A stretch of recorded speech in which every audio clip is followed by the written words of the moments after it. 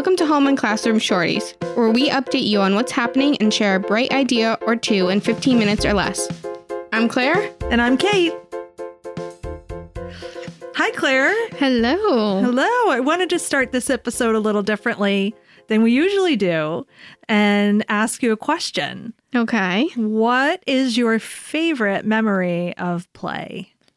Oh, okay. That's a good question. If I had to pick, I would probably say one of my favorite memories of play is playing the hot lava game with my brother. Ooh, that's a good one. So growing up, actually in our family room, my mom had this like burnt orange carpet. Perfect. So it was like perfect color, everything. And I remember my brother and I would like take all the couch cushions, throw it on the floor, hop on all the chairs, like trying to fly from one chair to the couch and the next. And then it would turn into, let's see who can avoid the lava the longest. Mm-hmm. So that was really fun. And I always like think that is fun. That's such a universal play scenario. Like I remember doing that with my brother. So mine is, I think if I had to pick my favorite memory of play is like the pretend play that we would do. Mm-hmm. So I had an uncle that was an auto mechanic, and I've always been fascinated with sort of like going under the car and tinkering around. I had no idea. I still have no idea what goes on under there. But the little platform that you would lay your back on and wheel under. So we used to play, my brother and I would go under the coffee table in the living room, and that coffee table was our car, and so we would get under there and fix the car. Wow. And we would use pens and pencils as our tools.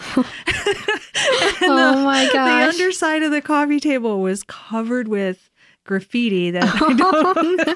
I can only imagine what that looked like. Right. I'm not sure my mom ever knew, or if she did, she never said anything. Fixing the parts together with pieces of gum, all that stuff. Right. And I discovered if you erase things while laying under the coffee table, the eraser shavings will drop down in your eyes. Oh, I'm sure. But that was always my favorite, is sort of that pretend play and sort of working on cars, which, you know, that's just a pretend thing for me. But that was fun. That was fun. I like that. Yeah.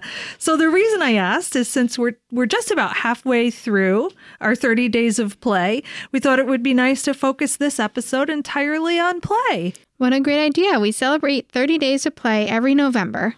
Right Side Up has declared this a special time to explore the value of play and how essential it is for early childhood development. Right. And so to prepare for this episode, I did a little bit of snooping. I went and poking around in our trainer educator files and documents to see what information they share on play. And here's what I learned. Play allows children to use their creativity while developing their imagination, dexterity, physical, cognitive, and emotional strength. Play is important to healthy brain development. It's through play that children engage and interact in the world around them from a very early age. And young children can develop many skills through the power of play, like language, emotion, creativity, and social skills. Ultimately, play is how children learn.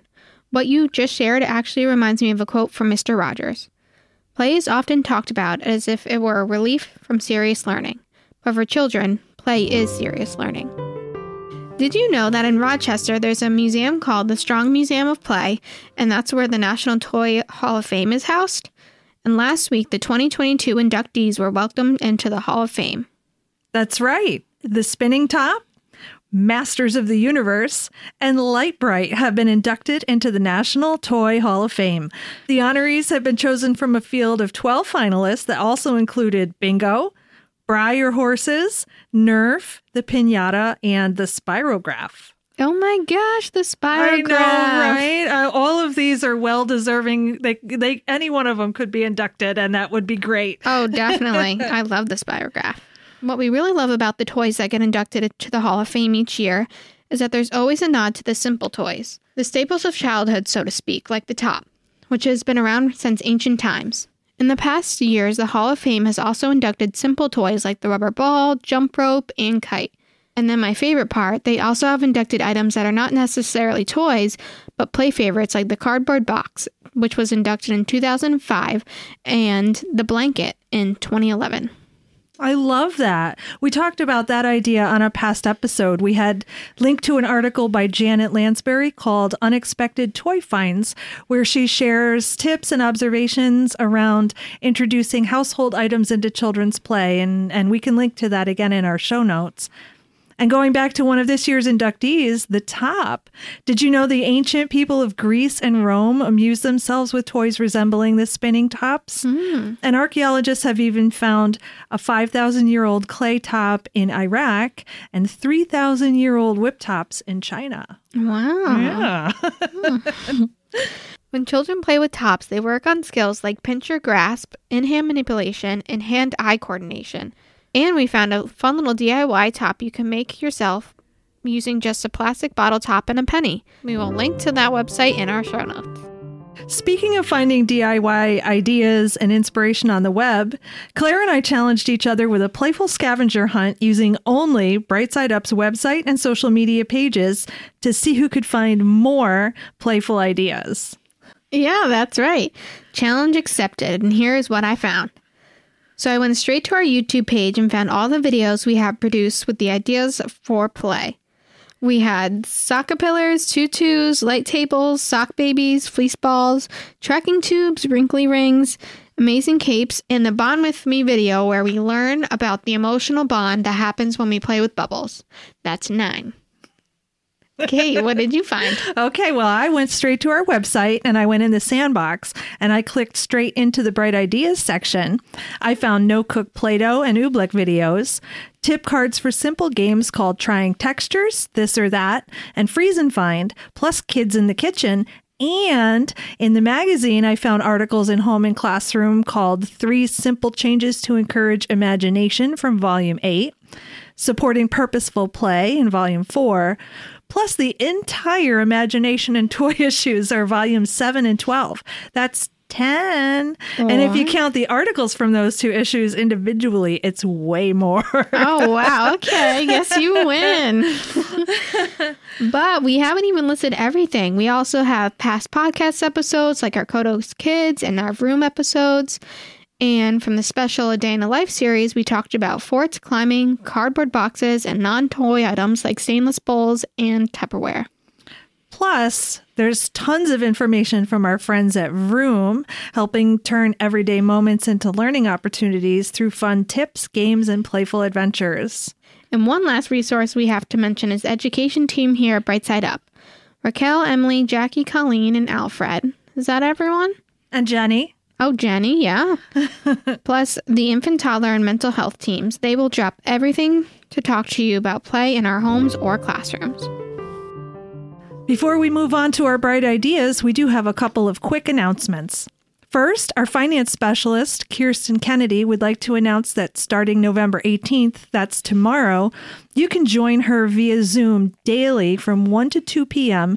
to discuss the Stabilization 2.0 application, Expense Report 1 and Expense Report 2. This is a great opportunity to get one-on-one assistance, ask questions, or address any concerns you have about the Workforce Support Grant. On November 29th, you're invited to attend our in-person training called Demystifying IFSPs and IEPs. This is a free opportunity hosted by our own Rebecca Del Giudice. You'll learn about our role on the special education team and how to empower families to know their rights and gain a deeper understanding of early intervention. You can find those and more training on our website. We also wanted to point out that last week we had mentioned our friend Beth St. Dennis would be here talking about professional development. That interview has been rescheduled for our December 1st episode, so be sure to tune in then, and we'll be covering all things regarding professional development. If you have something you'd like us to cover, please feel free to email. And now for some bright ideas.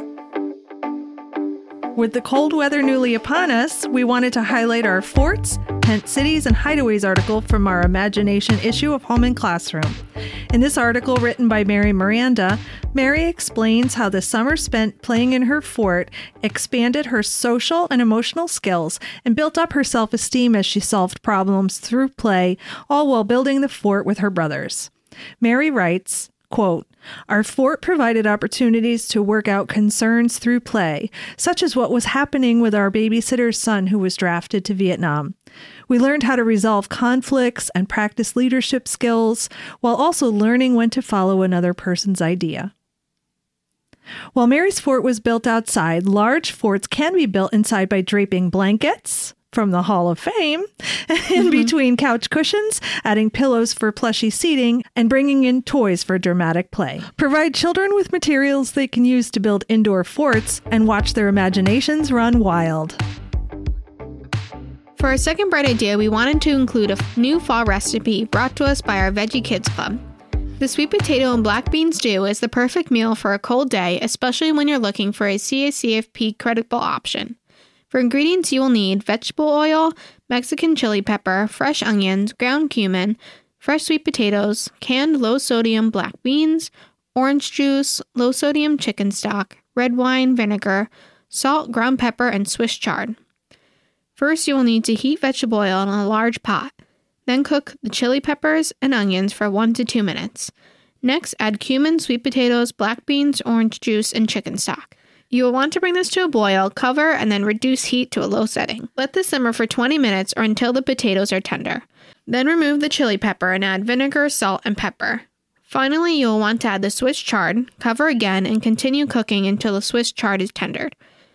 Enjoy making this comfort meal on a chilly day and encourage your little ones to help by washing and preparing the potatoes, along with washing and tearing the Swiss chard. You can find this recipe tip card in the Bright Ideas section of our website and scan the QR code for a video on our YouTube channel. Thanks for listening. Tune in next week for a special Thanksgiving message from all of us here at Bright Side Up. Everything we mentioned here on today's episode will be linked in our show notes. You can find that on our website and click on the sandbox and in Home and Classroom. Nice. Done. Oh, it wasn't recording. That's what's happening this week. Find our show notes on our website at brightsideup.org. Click on Home and Classroom. Also look for our Instagram page at Home and Classroom on Instagram. Please rate, review, and subscribe. Thank you for listening. By doing so, you're helping to create a world where all children are understood.